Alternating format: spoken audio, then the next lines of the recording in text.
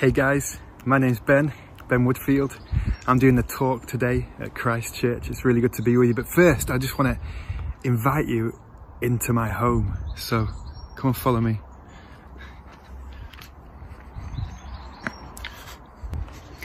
This is our house. It's fairly big because it's a typical vicarage.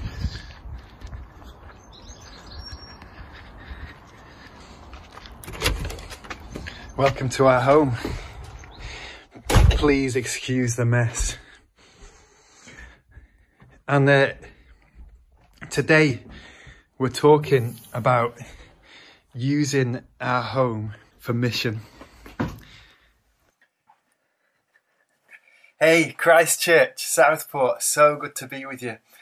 My name's Ben Woodfield. Me and my wife Amy know Steve and Andrea well.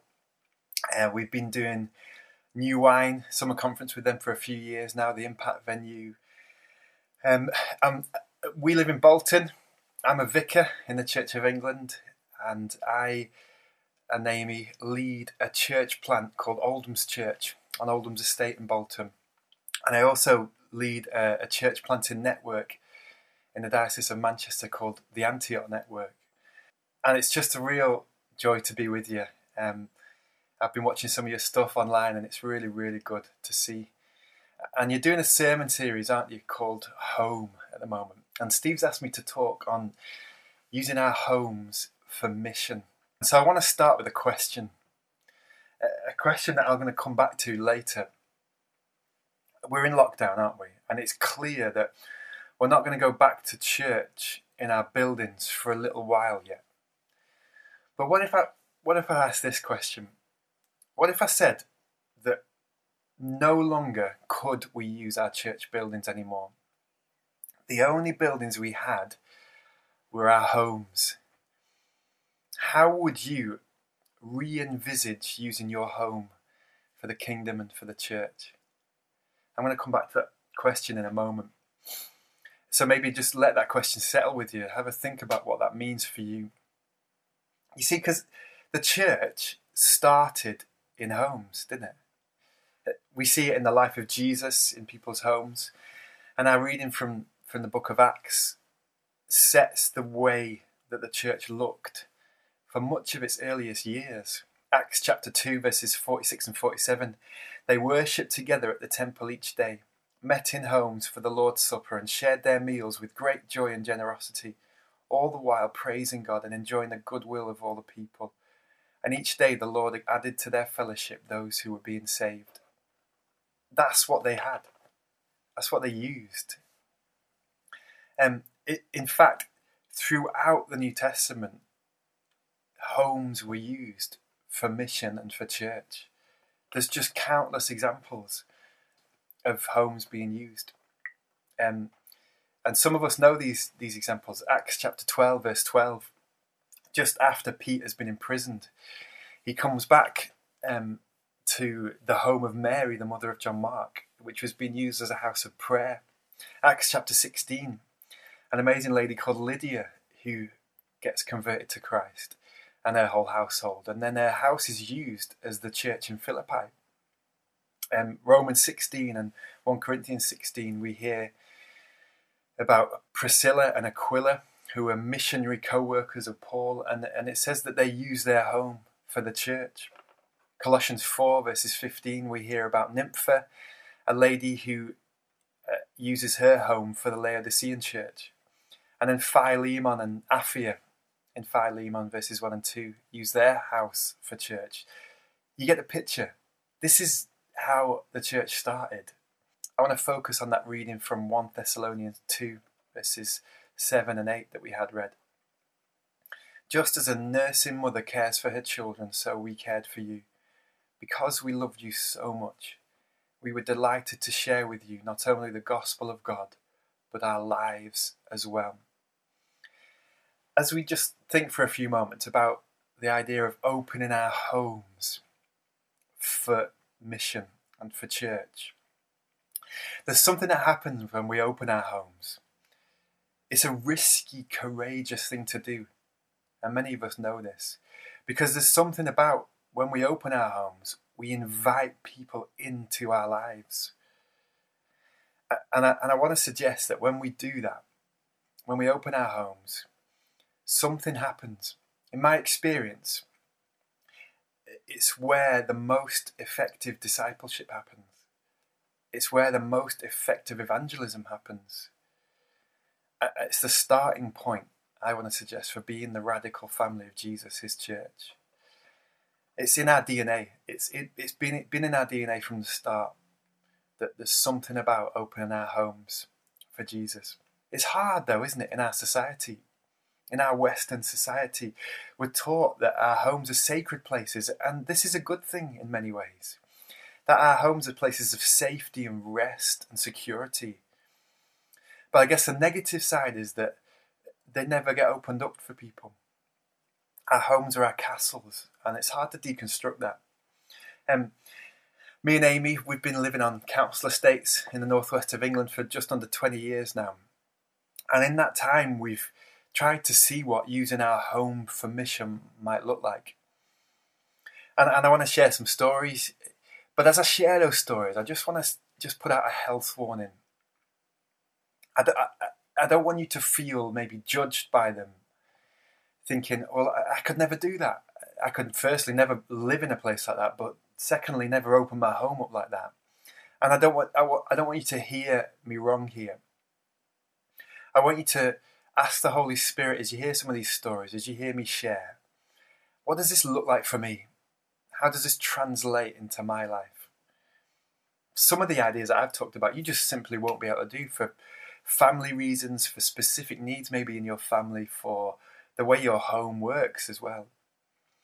But I want to suggest that there are going to be ways that we can use our homes for mission. In our 20s, we were part of an Eden project in Manchester, living on a council estate, and Eden has a particular focus on young people. And so I remember we would use our lounge to do youth alpha courses. And the heart there was just to introduce young people, for many who'd never heard the name of Jesus, introduce them to him. And I remember there was a couple of youth alpha courses we did in our lounge with 17 and 18-year-old young people. And there's one particular youth alpha course we did on a Friday night. You know, normally these guys would be out on the streets, they'd most likely be drinking, they'd be up to certain things.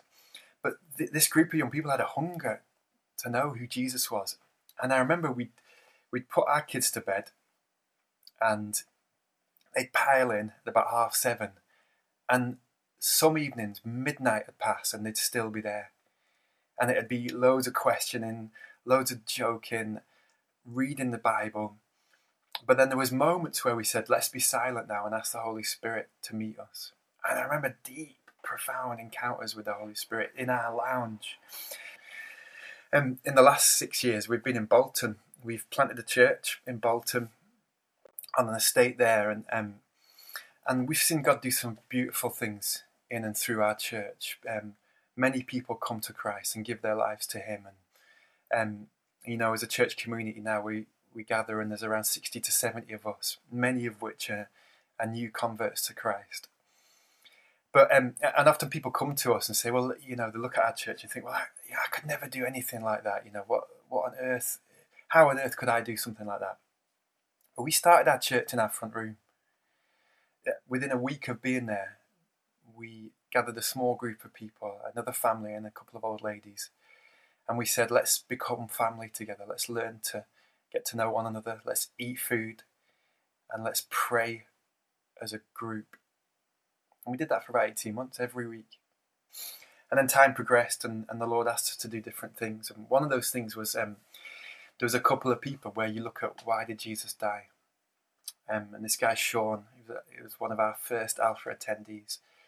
He had a powerful encounter with the love of God expressed on the cross in Jesus. And he just said, I get it. I get what this Christianity thing is all about. I get that because of what Jesus did on the cross, I'm forgiven, and I can turn to him and have a new life. And I can also forgive those who've hurt me. And that would be the point at which Sean said he encountered Christ and gave his life to him. That was on a sofa in our front room. Not at some big event, although those events are really important. Not at some highly organised, highly expensive event in a church building. That those events are really important. In a front room, in front of a telly with a brew in his hand, sat on a sofa, expecting to meet Jesus. And so now, since then, all of our Alpha courses have been in our homes. Now we have family Bible study in our house, where we just, all ages, all abilities, cram into our lounge and study the scriptures. Open house is something we do. We say as a church that once a week we should be in someone's home, gathering around food, just hanging out as the family of Jesus. And at the moment that's done in our house because it's a fairly big house. It's a vicarage, and there's something that happens when we use our homes, I want to suggest, where we invite people into our lives. Like Paul says in that reading, 1 Thessalonians 2, we were delighted to share with you not only the gospel of God, but our lives as well. And let me reiterate, how does this look for you? It might not look like it looks for us. It might look very different. You need to translate this. And just another side note, boundaries are really important when we're using our homes. And boundaries are both important but personal. So you need to work out what is unacceptable and what do I not want to happen in my house. So for us, we put particular boundaries in place, and alongside boundaries is safeguarding. That needs to be really high up on our list. So for example, for open house, for us, we have a set of guidelines that people need to adhere to. So as I come to close, a question that we started with: what if our church buildings were no longer being used and all we had was our homes? How could you use your home for the kingdom of Jesus and the church?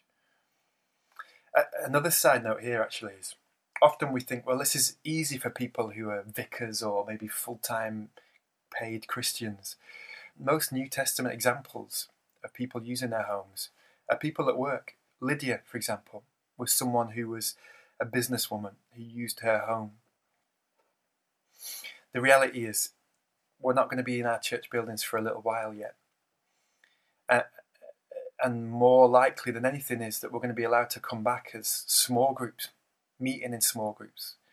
And there is an opportunity there that we can use our homes again for the kingdom. And I want to suggest that there are people crying out for community and connection. Ultimately, those cries are only met in Jesus. And what an opportunity we have here to use our homes, not only to share the gospel, but share our own lives with those around us in our communities. Let's just pray for a moment, shall we?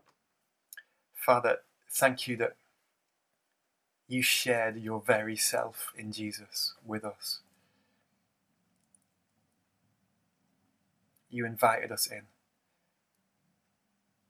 If we would turn to you and receive you and say yes, that we become adopted children of God.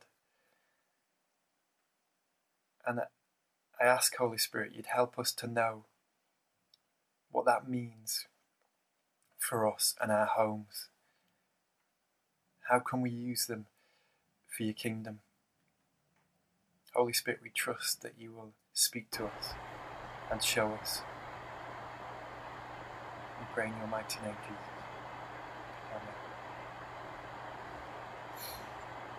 Thanks so much, guys. It's been a real pleasure to be with you.